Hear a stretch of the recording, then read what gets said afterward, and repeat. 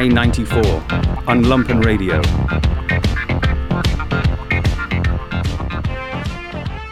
Hey, welcome once again to another edition of I-94. My name is Mr. Jamie Trecker. As always, I'm joined by Mr. Jeremy Kitchen. Morning, Jamie. Mr. Michael Sack is on the road somewhere. I think he's out west exploring the Joshua Tree Desert. It sounds kind of nice, though unfortunately I know the trip is not a great one for him. But Michael will be back with us next week.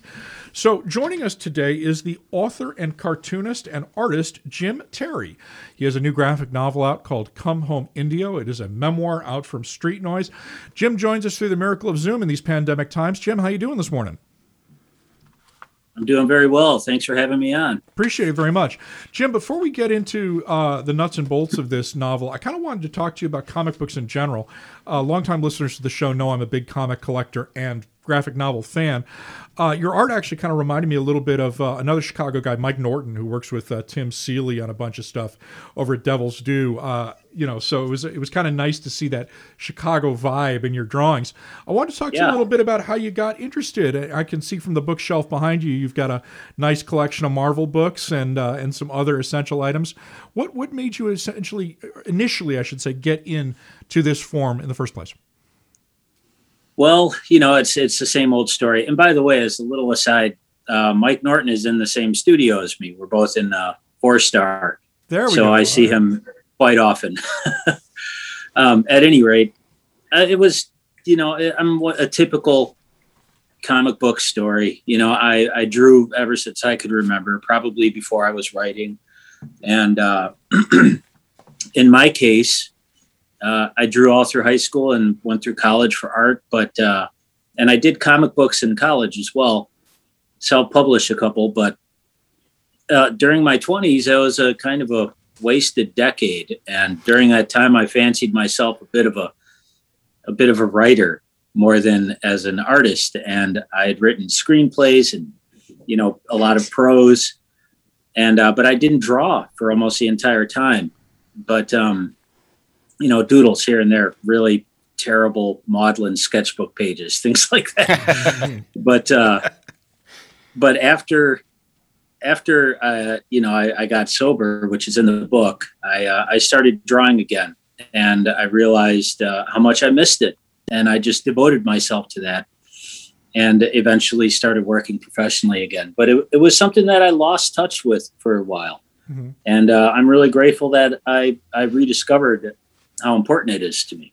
When you were a kid, were you, you say kind of a classic comic book story. I can tell, obviously, you're a fan of the old Marvel stuff because I can see it on your shelf. But what was the stuff that inspired you to draw? I mean, I know as a kid, I grew up partially in Britain, so I was very inspired by like Judge Dredd and stuff, and the 2000 AD stuff. And I really love the old Silver Age DC stuff. Was there a character, an artist, or a storyline that spoke to you and said, this is something I really want to pursue? Well, as a kid, I know that my cousin gave me his box of comics, which had a long run of Amazing Spider-Man. And so it was the first time I was able to read consecutive storylines and become involved with the character in such ways. And that was a big deal to me. I'm still a Spider-Man fan, but John Romita Jr. was drawing the books in those days, and that was a big influence on me. But, my mom took me to tons of movies, and it was in the VCR era. So we had tons of really bad 80s movies and really good 80s movies as well. And so, my doodles would be of really, really bad Road Warrior drawings and, Darth Vader and stuff like that. So it was pretty much a funnel of things just coming down, and drawing was the only way I could express it other than, playing with action figures or something, which, you don't have anything to show for that. Yeah. So we're talking to Jim, and his book, Come Home Indio, is a memoir. And there was a few things, Jim, that we have in common. The first was you and your sisters discussed by your stepfather's toenails. The reason I'm bringing this up is my sister used to cut her toenails, and she would chase me around the house with them. And I've never heard, another story of kids being traumatized by toenails. So I wanted to mention that. And I also had a Delta 88. I had an 88 88. Oh, nice. Yeah. Ooh. And you mentioned that in the book. And I'm not a car guy, but like when I got out of the Army, I got out in 92, and my brother helped me buy a Delta 88. And that thing was pretty amazing. That was a very... Mine was too. It was magical, like the Bluesmobile. Yeah, and I would drive from Kalamazoo to Detroit. You could almost watch the gas gauge go down to zero. Like you could see it moving because as soon as you hit like 80 miles an hour. And that was and the reason I brought up the toenail story, there's a lot of, dysfunction in your book and your relationship with your sister and, the things that we do as siblings. So was there any other things that you would find or that you would in the story that very humorous to you that, it's a dark memoir. Jamie and I were talking about it, but there is, splashes of humor, and I know you're pretty funny in real life. So was there humor inspiration, or was it just, I'm just going to bang this thing out? It happened pretty organically because the deadline crept up on me. I was approached by by Liz Francis, who began Street Noise Books at a convention, at the Indigenous Pop Convention, and she had Did you followed say me Indigenous on Instagram. Pop Convention? Yeah, it started out as Indigicon, and then they started calling it Indigenous X, and then it was Indigenous Expo. I'm not sure. I just call it Indigicon, or I should say Indigenous themed comic convention or okay. pop culture convention. And she was there, and she approached me about talking about Standing Rock because I had been there and I had shared about it on social media, and I had no interest really in being an ambassador for that, because I wasn't there long enough. But she kept at it and convinced me that my story was worth telling. And so she gave me a deadline because she has an acumen and a plan for when she does things. And I agreed to it. And then I got a couple gigs that really ate up my time. So by the time I was able to finish those, I was doing Hack Slash versus the Crow with Tim Seeley. Mm-hmm. And by the time I had finished that, I had maybe 5 months to complete this whole book. So I just sat down and belted it out. And, any humor in there is just things that, and same with any drama or misery. It's just what happened and how I recall it happening. And, there's a lot, we laugh a lot, so even when things are really rotten, we're laughing about things, and so that sneaks in there, I guess, organically. Yeah, I know the social club that we share has a lot of humor in it. So I was just wondering if that was, were you like chuckling while you were thinking about these things? I laughed a lot while I was doing this. And I was upset when I was kind of shocked when some of the first people who read it, they were like, look, I'm so sorry. And I was like, what? You didn't think it was funny? Well, let's back up a second because, the book that we're talking about, and we really haven't even described what it is. It is a memoir. You grew up in an indigenous community. Your home life, I think is safe to say, was difficult. Both your mother and your father had issues. And as you mentioned, there's a long section in the book. You struggled with sobriety for years before getting into recovery in a 12-step program. And I was actually thinking, I didn't mention this to Jeremy before the show, but recovery literature, there's quite a bit. I think you now see that quite a lot in American literature, but I was struggling to think of a recovery genre comic book. This may be the first one. I don't know if you know of any other or are familiar with one, but I had not seen the kind of stories that we've seen, and I guess Cherry comes to mind because, of course, we've talked to Nico earlier last year. There's not a lot of stuff that's dealt like this necessarily in comic books. When you started doing this, were you aware that this was a void that needed to be filled? Did you talk to the publisher about it? Or did you find other books that I'm maybe not aware of and try to riff on that? I'll be totally frank and say that I am pretty ignorant about a lot of what's out there in the comic world, especially today. my head is in the 50s through the 70s as far as comics are concerned, maybe mid 80s. So I didn't think of any contemporaries, nor did I know too many. I've read a few autobiographical books, and I think that my main purpose while doing this was to make a tone that was different from that. Because most of the ones I've read have been pretty neurotic and angry, and it's just, it didn't appeal to me in the same way for my story. I don't see myself that way. So I tried to avoid any tropes that I had thought were apparent to me. Whether or not they're true, I don't know. But I'd say the biggest source of influence in this book was Will Eisner, and his stories in that book, New York, which I talk about in the book itself, and the incredible impact of those short stories. And I love reading. So there's a lot of memoirs that I've read, and I again, it's the filter of all those different influences coming through. So I had no idea who had done what or if it had been done before. And it was the furthest thing from my mind as I was doing this, because any second I thought I began to think that somebody else would read this, I became panic stricken and froze and doubted everything I was doing. So I was just doing page by page just for my editor. That's the only graphic novels I read are the ones you've done. I've read the Crow with the black and white cover. Occasionally I'll pick one up at work, but so the two that I've probably read in the last 10 years were both Jim's. Just put it out there. Jim and I are old friends. We've known each other for a really long time.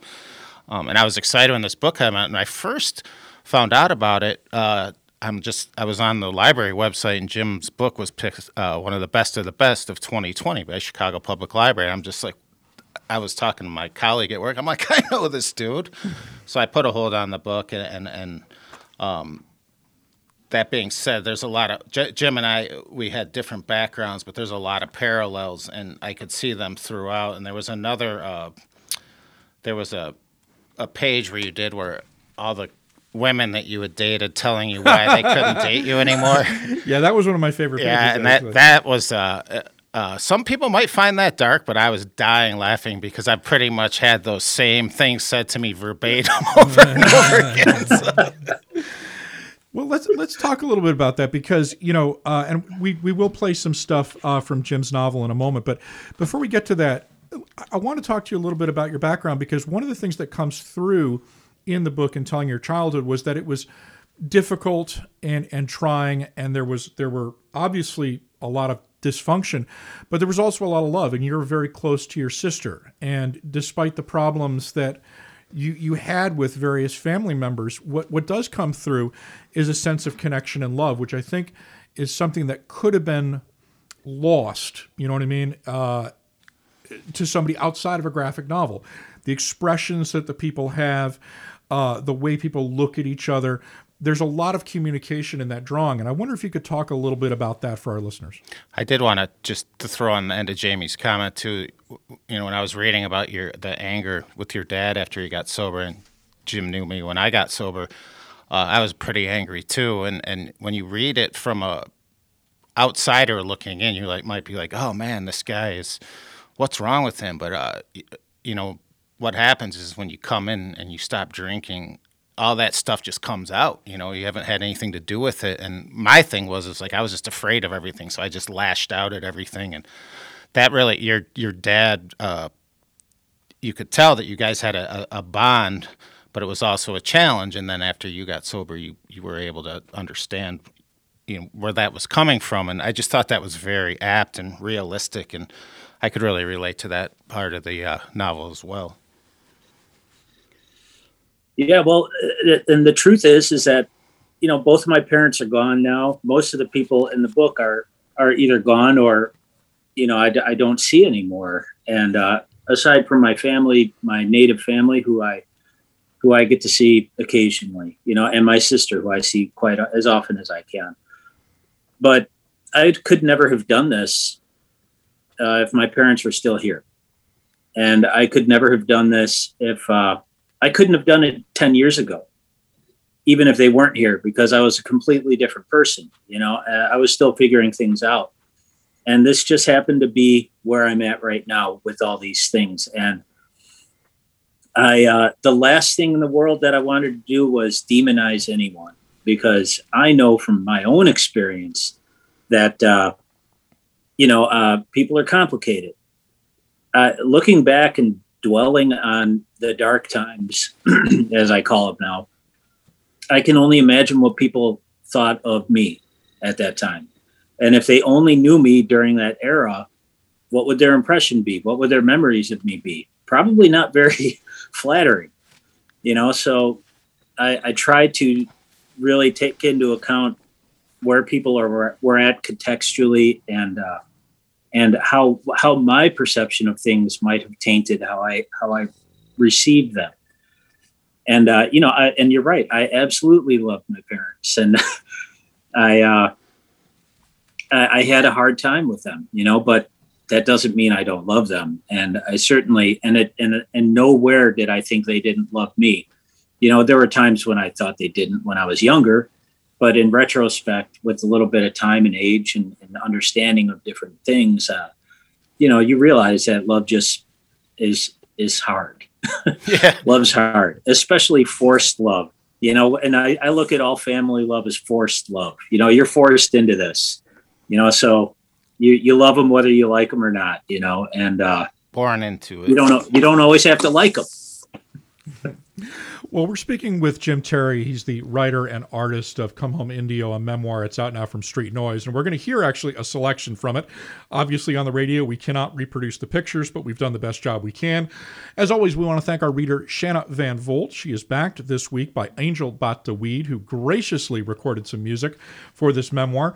After this, we're going to be right back with Jim Terry right here on I-94. We moved into a ranch house in the southwest suburbs of Chicago, a few miles from my dad's parents.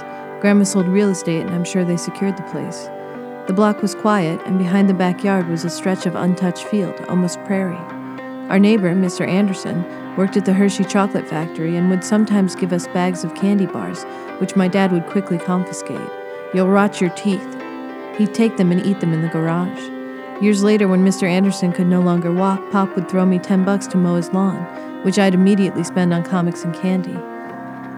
Pop got a job with Al Pearson, playing upright bass in his big band. He'd be gone for several weeks at a time. I don't think I was ever too sad when he'd leave. We were free to do other things, all the stuff he didn't get into. It was Mom who introduced me to the arts. The theater was a home to me. She was always reading and kept me in comics and books. My childhood with her was the quiet sound of pages turning. We were broke, but somehow she always found the dough for what would feed my brain. Once we sat through Raiders of the Lost Ark 2 times in a row. I was worried we were doing something wrong when the place emptied between screenings. Years later, I realized we weren't staying for me, but for Harrison Ford. Oh well. The best was going up to the Dell. It was the land of trees and go-karts and swimming and running around and the feel of the sun tightening your skin and grass under bare feet. And most of all, it was an agonizing 4-hour drive from our house to the Indian Heights. I used to have a dream that we had discovered a magic path through a cornfield that got us there in minutes. I couldn't wait to see my Tegas, uncles, moms, aunts, and all my brothers and sisters. There's no such thing as a cousin in Indian way. And Tony was there. Kunika's house seemed like the center of action in the Heights, and that is where Tony stayed. According to my mom, Dad could never get past the fact that Tony was another man's son, which was why he wasn't with us in Illinois. Tony had leukemia. Everyone knew he would soon be gone. It was only a matter of time. Until then, we played. One day when I was 6, Pop came out of the house and threw me in the truck. We headed north in silence. Mom and Elena were already up there. I'm not sure we even packed a toothbrush. Along the way, he treated me to A&W, which scared me even more. He never did that before. He hated fast food. It was Tony. He was gone. 9 years old. When he left, I think it broke something in my mom that never truly healed. My secret shameful fear was that I would also die once I turned 9. I was relieved when I turned 10 and deeply ashamed that I ever had the fear. But I think my big brother would have understood and forgiven me. Like a sudden storm, there was misery in the air and powerful, complicated emotions I didn't understand. Grief, pain, and loss were new, and conflict was becoming familiar. Shrouded in a fume of booze and anger, tension and uncertainty became normal. A knot coiled in my gut and didn't go away. Elena was the only constant, and we leaned on each other without knowing it, laughter through the tears. Eventually, it was back to Illinois with a malignant cloud hanging over the family. Guilt, blame, shame, and anger. And that was a selection from Jim Terry's graphic memoir, Come Home, Indio. It is a graphic novel. It is also graphic, I would argue, in some places. It is an unsparing recovery memoir talking about his childhood, his recovery from alcoholism, and his involvement with Standing Rock and other movements. In the selection we just played, that was a story about Jim's childhood. And before the break, we were talking about his relationship with his parents. I kind of want to move on to, real briefly, Jamie, can I ask Jim a quick question? Or I wanted another one of my favorite parts of the novel were when you and your sister were digging, you found turquoise, and it turned out that it was the goldfish had died and your dad had buried the rocks and then you were digging them up. And, that was just like, that was dad, man. That was love. And, and as I was reading through it, there was a lot of struggle and family, like you said, family dynamics are insane. But, at the end of the day, you guys all loved each other. And that was just, that part reminded me that. And I really liked that. Was another part of the novel that I really thought was funny and enjoyable. So. Thanks. I'm really lucky because my publisher trusted me and let me, whether or not she understood why I was putting something in there, she went with it. So I was pretty happy about that. And of course, actually the selection that we just played from Shannon actually talked about that moment. Oh, did about it? Digging it up. So I don't get to hear the readings prior. So no, it's all a surprise to Jeremy. But I wanted to talk to you about your time coming into Chicago and your depiction of Chicago. I think I moved here in the 90s and you moved 95, here in 95, yeah, around the same time. Jim, you had grown up around the area, but this time in New York, in Chicago, it's a really interesting to me capsule because obviously this is a very difficult section of the book dealing with your alcoholism, and it's very unsparing, I would say. But there was also a lot that really reminded me of the milieu that was going on in Chicago at the time. Something must have attracted you to the city in general, and you can sense a real big love for the city, even though this was a difficult time for you. Can you talk a little bit about that time for our listeners? Oh, well, it was in the mid 90s and, the city, downtown Chicago, I worked at Marshall Fields downtown. I never mentioned it in the book. I don't know why, but it's actually Marshall Fields on State Street. It used to be. I think it's Macy's now, but I had been in the cornfields for the last 4 years out in Western Illinois and a very, very small town. And I had spent over a solid year there because I stayed over the summer, my last year. And so I was very used to a quiet and very small town. And when I moved into the city proper, it just felt like an entire world of possibilities. And I'm a huge movie fan. There were movie theaters everywhere back then. And I was of a drinking age. So I was discovering every nook and cranny that I possibly could. And they were the grimiest nooks and crannies. They were. Where'd you drink I wasn't back hanging then? out at. What's that? Where'd you drink back then? What neighborhood? I'm probably all over, but did you have a specific hangout or? At that time, I lived up on Belmont and Paulina. Okay. Which was so I drank right on that Ashland and Belmont, and there's like a giant Whole Foods there now. Oh, okay. Which used to be a bank, and there's a porno store. Oh yeah. I remember that. Yeah, and the sushi burrito place, right? I mentioned the porno store. Everybody remembers. Yeah. Yeah. Chicago. This is totally unrelated, but Chicago doesn't really have a porn district like other cities. It's like they're kind of scattered around, so you remember them. Even if you've never been inside. Yeah, well, you just see them suddenly, but there wasn't like a seedy middle area where they all were. But if there was, I'm sure I would have discovered it back in those days. And but yeah, there was an energy, and I remember being at work and saying somebody who lived on 79th and King, my friend Shelby, who lived in a rough part of town, and he was like, "Don't get caught downtown after dark."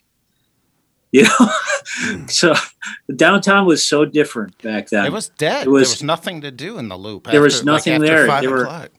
There were just stores. Zombies walking around. You know, people who were strung out on something or other. Yeah. And it was scary down there. You know, now it's Starbucks, and it's well lit. It has more light down there. There was a comic book store around there too, wasn't there? There still is. Is it still there? I mean, I know. Yeah. I used to go up to Variety on Western when Rick was still alive. That was my place because when we first moved to the city, I had a place in Roscoe Village before we moved down here. Was that like a little tiny storefront? Like it was at Western, and it was in Lincoln Square, but it was unique because it had been open the longest, and Rick had painted it with pictures of like the Hulk and Captain America. I know exactly where that is. And the Thing, yeah, and the Thing. And Rick unfortunately died a few years back. He had a bad kidney problem, and he was discovered dead at his home by some of the people who were working at his store. But I knew him for years. He actually also was a leading expert on 1940s and 50s comics. He wrote quite a bit for like Alter Ego and stuff like that. Had a huge personal collection of comic books, but that is a completely different aside than what we're talking about. But I mean, we are talking about comic books, so nice to get a little Chicago comic history in there. That it's funny that you mentioned that because that neighborhood has radically changed. When I was up Absolutely. there, it was I think the first thing that went in there was like a Crate and Barrel or something weird like that, because it used to be like Ties Till 4 and like a Noodle House and a Mr. Ties. Sub. I used to go to Ties. Yeah, and that was really it. And the only time you'd see like other humans was when the people were staggering home drunk from the Cubs games, kind of trying to get out to those parking lots near Lane Tech. What made you, though, and I mean, this is in the book, and I just wondered if you could talk about it a little bit for the listeners here. What was it that caused you to say, my life has to change? And what about that, if you can talk about it a little bit, that was a seminal moment. It's a seminal moment of the book, and it was a transformative moment for you. But can you talk a little bit about the choices you had to make in a very difficult time? Because as I recall in the book, and other people in your family were also getting sober, and you had to make that choice as well. Can you talk a little bit about that? Yeah, I suppose so. I mean, it's not super complicated to me. I was broke. I was unemployable. I was romanticizable. I was pretty unlovable at that point, and I was completely alone, and I had always suffered from a feeling of loneliness, and to have it become a tangible reality was overbearing. And, a lot of that was my own fault, because I had a tremendous amount of guilt and shame around how I was living my life as well. And, I was spiritually, morally, and financially bankrupt. And I got to a place where I just didn't want to wake up anymore, and I knew that my parents were sober. I knew that they had done it. I still had major issues with them, but the proof was in the pudding with them, so I knew that it could be done. And if they could do it, I probably could too. And it just got to that point. And I'll tell you the honest truth. If I had $50 in my bank account, I might not have made that decision, at that time. But I had nowhere else to go, nowhere. I had nothing, absolutely nothing. So the time was just a reality that I had to face.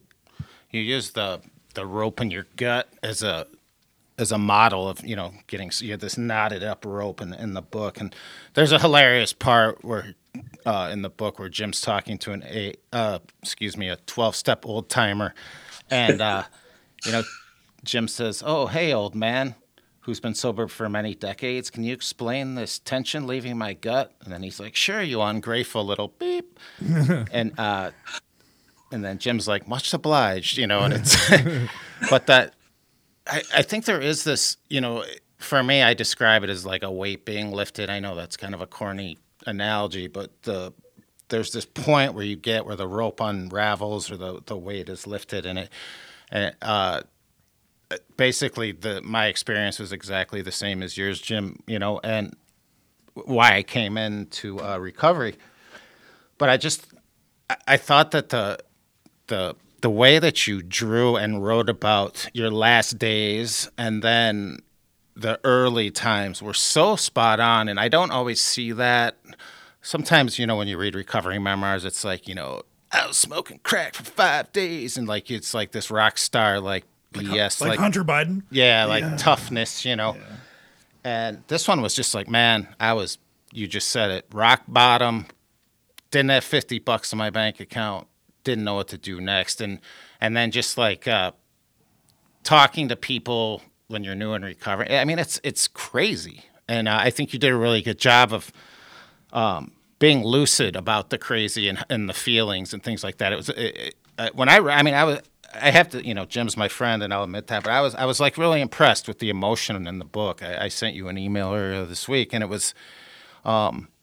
I just think you nailed it, and I'm grateful, and I'm hopeful. I guarantee that other people, somebody might pick this up down the road and be like, you know what, I need to follow in his footsteps because, I'm feeling the same way. It's just the way that you described it. So, just thought I would share that with you and see if you had a take on it. Well, thanks, man. That really does. That's helpful to me because. I try to be I struggle to be a humble person in my life, and to me, talking about these things, I'm also pretty private about my own lives, and so this is the antithesis of that, and the only thing that I can hope for is that by sharing this, it is helpful to somebody. That is the only reason to do something like this, as far as I'm concerned. And I say that trying not to be grandiose about it, but very realistic in that I'm sure that when Pete Townsend wrote Empty Glass and released that album, he had no idea that it would end up, on repeat in my Belmont apartment with me drinking, crying, and singing along with it. That was not his intention, but later on I connect in different ways to that music, and it means a lot to me. And I can't tell you how many times when I was in those dark days where I thought I was the absolute only person who felt this way. And if only I could talk to some of these artists, if only I could talk to Iggy Pop, because I know he's felt this way. If only I could talk to Lou Reed, because I know he's felt this way. Stuff like that. I would think that. And I just want to express how I was feeling and let others know that they're not the only ones that are feeling this way. We're speaking with the artist and writer Jim Terry. He's got a brand new memoir, Come Home Indio. It's a graphic novel out from Street Noise. We need to take a break real quick to thank the folks that make this station possible. After that, we're going to be back with another selection from Jim's book, and then we're going to wrap up our conversation with him. You are listening to I-94 right here on WLPN Lumpen Radio. We'll be right back after these messages.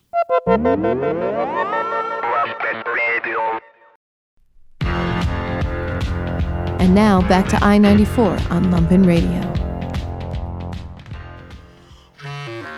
Weitha, Elena, and I packed the Jeep with anything we could think to bring. There were blankets and jackets and cold weather gear. We planned on sleeping in a tent, but really had no idea what to expect. Manny, Weitha's son, made her promise not to get arrested. But this is for Mother Nature's son, she reasoned. Yeah, but you're my mother, so she promised him. I was going with two of my favorite people, but I was still nervous. Sure, I was worried about the physical danger. The videos showed clear harmful intent, and I understood that the non-lethal ammo was specifically being aimed at faces and groins. Dirty poker and painful, crippling, painful, terrifying. What worried me more was that, unlike me, these were real Indians, natives who were taking a stand against something older than the country itself, greed, to protect a resource as old as life, water. Would they spot me as a fraud immediately? Would they know that, although my intentions were true, I was not qualified to stand alongside them? The lifelong feeling of exclusion, a genetically induced imposter syndrome, rattled at the back of my mind and at the base of my gut. Long stretches of road and the GPS was hilariously inept. We worried maybe we were on the wrong stretch when an eagle soared above us. No, we're on the right road. We laughed a little at that, then went quiet because we all believed it was true. We were treated to a pretty spectacular Minnesota sunset as we passed the city. Weitha used to live there, and we stopped to eat at one of her old haunts, and I pondered how little I kept up with my family. She went through some really hard things to get to this moment, same as Elena did, same as me, I supposed. And so here were 3 natives alive in this world. Our ancestors were hunted and killed, or imprisoned in one way or another, by the very government we 3 lived under. Alcohol and strange, unhealthy food tried to kill us, as did every teacher, movie, book, and politician that tried to tell us we were no longer relevant. We 3 who stumbled through this world and made mistakes and struggled to figure where we fit in, where we belonged, were together now in a Jeep on the way to the biggest indigenous resistance in recent history. We were right where we belonged, somehow. As we rolled into South Dakota, the sun vanished and the world turned way darker than I was used to. GPS was worthless, but we'd seen an eagle flying alongside us earlier, and we took it as a good sign. What wasn't a good sign were the many Trump signs we saw. I had the sinking dread that he might actually win, as insane as it seemed, and he was no friend to natives or nature. He also had money in the very pipeline in question. I pushed it down, out of my hands. After a while, it was as if we were on a distant planet. There was no light save ourselves, and the world seemed to end just beyond the headlights. Elena put in Neil Young, and it was a comfort to all of us. I asked them if they were nervous. Elena believed in what was happening there and saw it as the beautiful, important thing it was, which put her fears way in the background. Weitha was excited to be here, to hopefully see family and friends she hadn't for some time, and to fight the man in whatever way she could. Me? I was beginning to wonder why I was alone. I kept that to myself. We drove deeper into the darkness, and it hit me out of nowhere how alone we 3 were. All of our parents were gone. Weitha's father, an activist and badass, had passed some time before, and her mother, Jean, a legendary activist and one of the strongest women I knew, went back to the earth just recently. And of course, Elena and I were alone now. We felt as though the spirit of Jean Day was cheering us on. Mom would have been worried about us. Dad, he probably would have thought we were nuts. But they were gone now. The many times I thought of calling them only to pause and remember. We were beholden to no one save the next generation, and there wasn't anyone for us to ask, how should we proceed? In that darkness, I began to understand the idea of living for the next generation. Those who came before leave, and sometimes they leave a mess. Sometimes they prepare you, and sometimes they cripple you. But in the end, it's up to you how you live, and the ones who benefit or suffer are the children we have now. I think everyone who was resisting at Standing Rock understood that long before I did. I still don't completely understand, but I'm trying. Welcome back to another edition of I-94. My name is Mr. Jamie Trecker. As always, I am joined by Mr. Jeremy Kitchen. Good morning. We would be joined by Mr. Michael Sack. He's on the road today. We are speaking with Jim Terry. He is an artist and a writer. He's written a memoir that is a graphic novel. It's called Come Home Indio. It's out from Street Noise, and you just heard a selection from that book. Before, in the first half of this program, we were talking about Jim's book, his childhood, the program that he was in to get sober, his recovery. And one of the things I wanted to do before we kind of close a page on that and go to some other stuff, one of the things that really struck me was that you mentioned explicitly in the book that the people who were in that 12-step program with you had the same sort of coping mechanisms and sense of humor as you'd seen in people in the indigenous community you'd come from. And I thought that was a really interesting connection that I personally had not made. I'll be first to admit it. I really do not know much about American indigenous communities. I did not grow up near one at all, so I don't know many people who are in that. But I wonder if you could talk about that, because it struck me as a central kind of focal point of the book as well, how some of the things that got you through these dark times are also things that, unfortunately, the indigenous community in the United States has had to do to get through dark times as well. Oh, well, that's a heavy thing to ponder. I'm not sure that I even, when I wrote that, it was just, and basically what the situation is, I'm listening to somebody speak about their life and their recovery, and people are laughing at the same dark stuff and I was familiar with that because I grew up around that, you laugh at the misery, you find a way to poke fun of it and kind of put a little pinhole in it.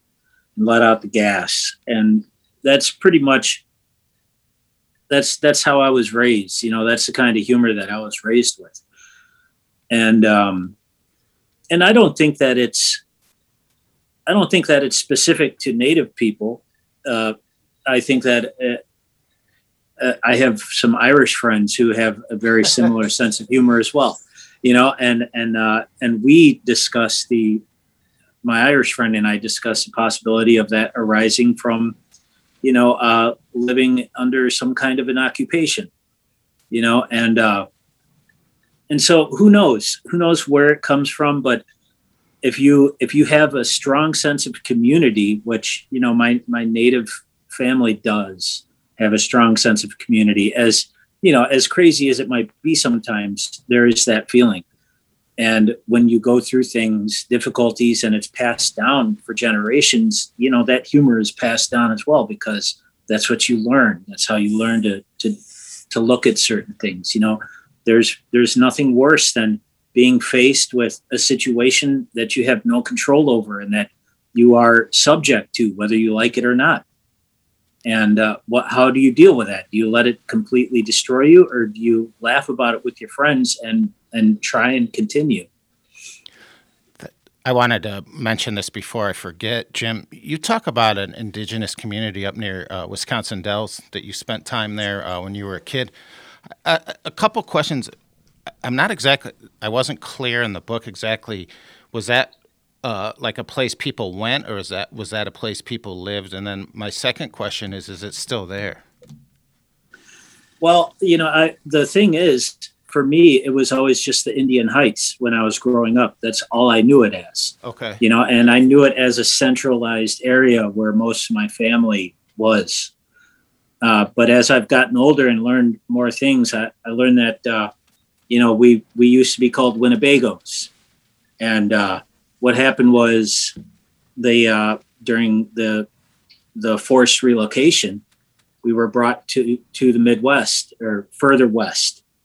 And half of the tribe broke off and returned to Wisconsin and just stayed there. The other half became reservation Indians. So we were never really on a reservation.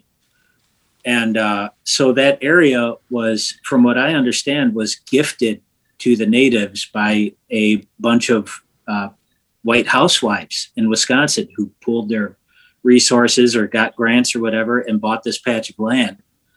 And then, you know, HUD came in and put these houses up, and that's where most of my family ended up living. And so it wasn't really a reservation, although I hear that it has been recently made into a reserve, a federally recognized reserve. But, you know, that wasn't the case when I was growing up. It was just where everybody was from.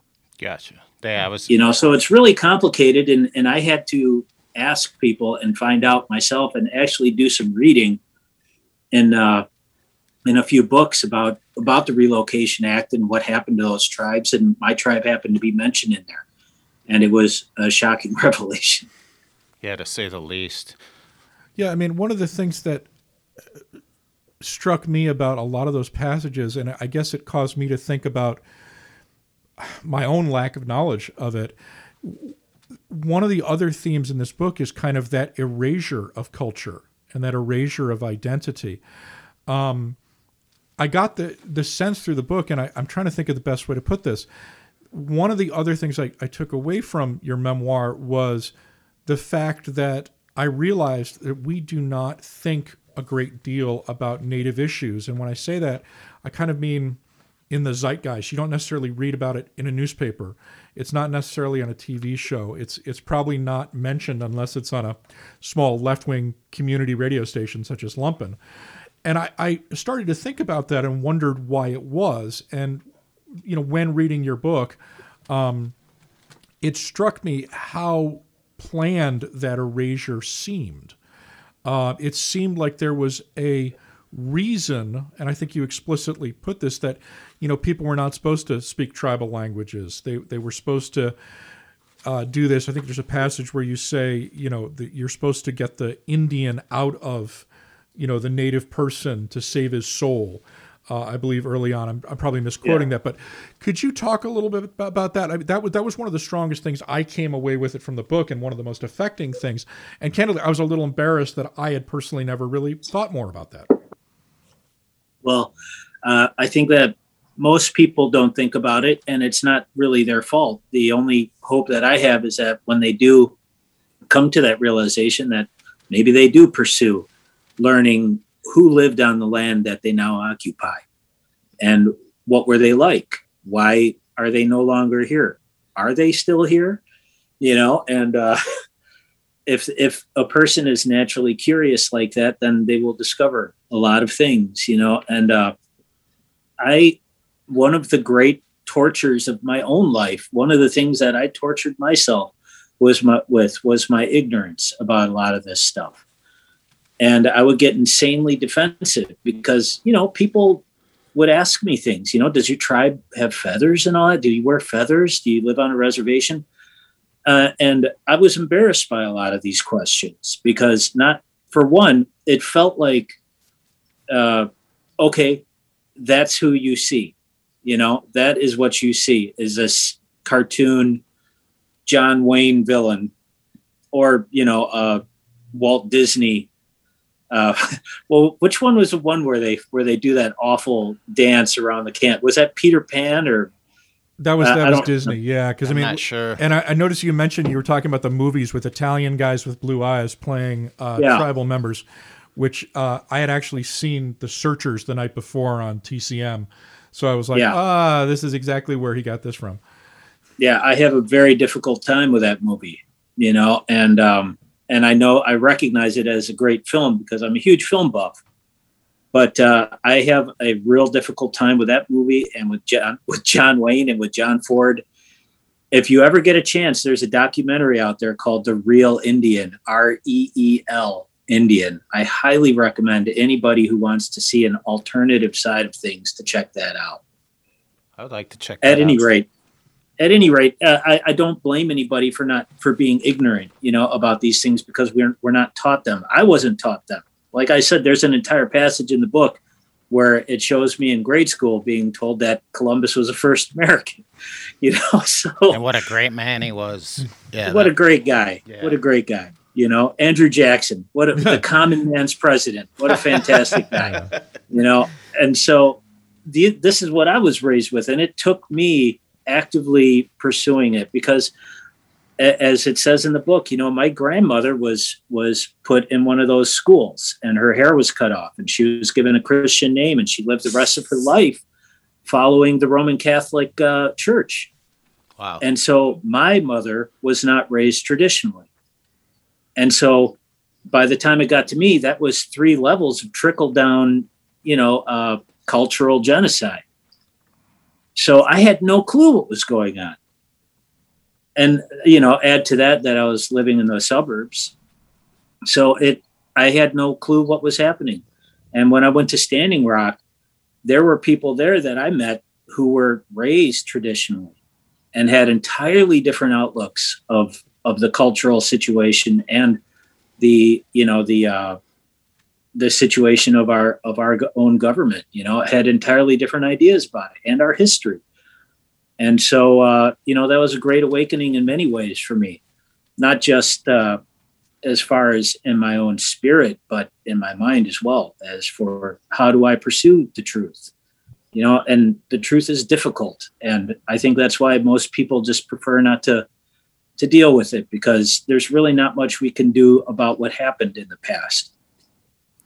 Not much I can do, but to educate ourselves and to try and address it where it is now. But that whole sequence where I read Bury My Heart at Wounded Knee, that was one of the most heartbreaking things I've ever read in my life because, it's in the book, it was tough.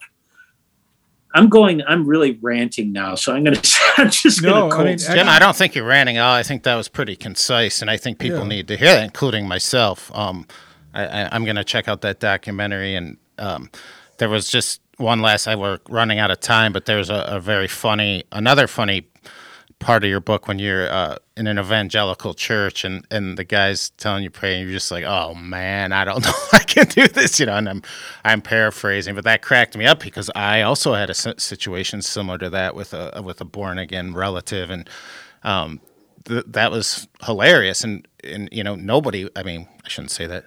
I personally wouldn't want to participate in that kind of thing, and I can imagine if you're obviously if you're indigenous, you're not going to want to participate. And you were talking about when you're praying, you're like, this stuff's been forced on us, and I don't think I can subscribe to this, but you're still praying to God. And I don't know. I thought it was funny, but again, it was also very realistic and emotional. And I mentioned this again in the email. I mean, you really bared it all here, man. And I give you a lot of credit for that. I think this book's going to help people. So, God, I hope so. I don't want to bear it all for nothing, man. Well, we are running quick on time. Real quick before we get to kind of our wrap up here, can you talk just briefly a little bit about Standing Rock, which makes up kind of the close of this book and represents both a stylistic difference in the way that you presented it. Previously it had been a straightforward kind of what I would call a cartoon graphic novel, and it becomes instead prose over more elaborate full splash page drawings. Can you talk a little bit about how that affected you and changed your life? Oh, and it did in so many ways. And, like I said, I've been suffering from, and I didn't even realize it was this until I started reading some of the reviews, but apparently I suffer from a heavy dose of imposter syndrome. And that's always plagued me as far as my native side is concerned. And because I am half Irish, and going out to Standing Rock and the tribal politics that I had been privy to through the eyes of, my family, my immediate family, it didn't feel like there's a ton of solidarity. It felt very corrupted by colonial idealism. So when I went out there with the fear that I would literally be rejected, that they would say, you're not Native enough, get out of here, and the welcome that I received there was, it felt ancient. It felt like, come in, you're here. Good. That's what it felt like. And the sense of community, like I without trying to sound romantic about it, but that's just who I am anyways. I can't help that. I felt I began to understand what a community felt like, even just in the short amount of time I was there, people helping others without motive. And the way that they dealt with the conflict was profound to me. And it's in the book. I elaborate on it in the book, but it was such an antithesis to all the fear culture that I had been so inundated with in the last couple decades. Better watch out for that guy. You don't know who he is. Here it was, you don't know who that guy is. Have him for coffee and find out who he is. And it was such a mind-blowing revelation to hear somebody espouse this kind of philosophy and to back it up. And I don't even get close to talking about the things that I saw and began to understand while I was there. I didn't want it to be all about that. And that's also why I changed the style, because I didn't want to make this into a cartoon. I was fine making myself into a cartoon and the situation I was in, I was fine cartooning. But this, I did not want to trivialize it or diminish it in any way. But I also didn't want to represent it necessarily either, because I was only there for a short amount of time. I met people there who had been there for months and suffered greatly. And so I didn't want to act as though I was an ambassador to that situation. All I could do was share what I experienced in my own limited way. And I thought I could do that better with prose and certainly maybe just a couple images. And I'm grateful for having gone. But it was a complicated thing, you know. Well, we've been speaking today with the artist and author Jim Terry. His new graphic novel, Come Home Indio, a memoir, is out now from Street Noise. Jim, you mentioned at the top of the show you're working with fellow Chicagoans Tim Seeley and Mike Norton.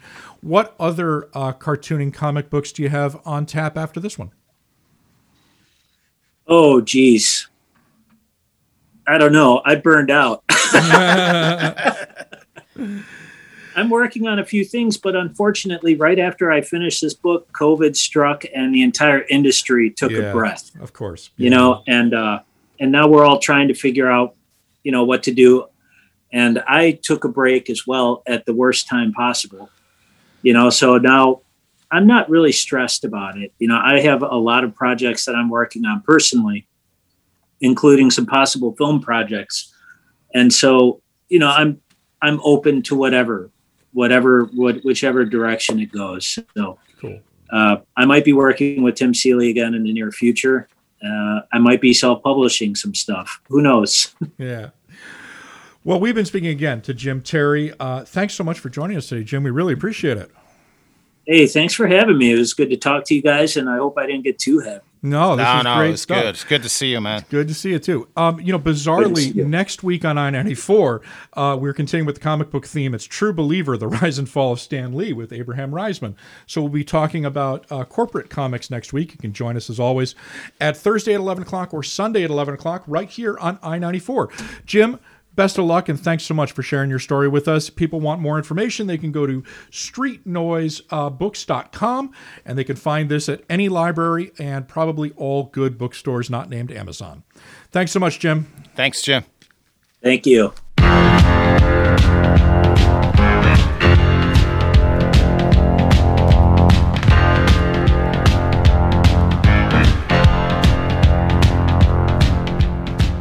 I-94 is Lumpen Radio's books and literature program, airing every Sunday and Thursday at 11 a.m. Central.